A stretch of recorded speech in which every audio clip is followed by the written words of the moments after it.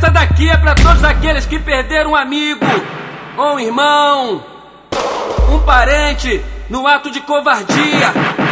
Ô saudade, vem comigo!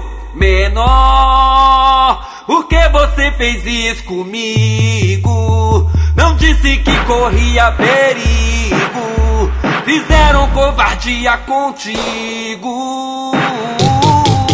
Menor, me dá vontade até de chorar quando eu começo a lembrar que você, mano, não vai mais voltar, não.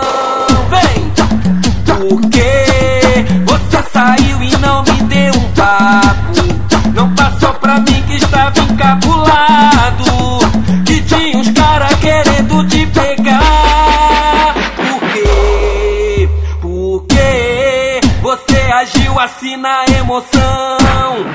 Tu foi sozinho, estava na mão, e eu em casa de bobeira, irmão. Por quê? Porque você agiu assim feito maluco.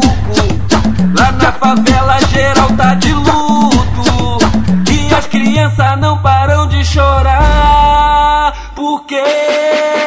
Menor, por que você fez isso comigo? Não disse que corria perigo, fizeram covardia contigo. Menor, me dá vontade até de chorar quando eu começo a lembrar que você, mano, não vai mais voltar, não. Vem comigo, geral! Menor,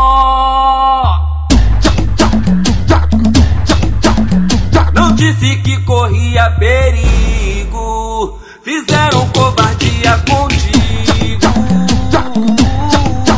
Menor, me dá vontade até de chorar quando eu começo a lembrar que você, mano, não vai mais voltar.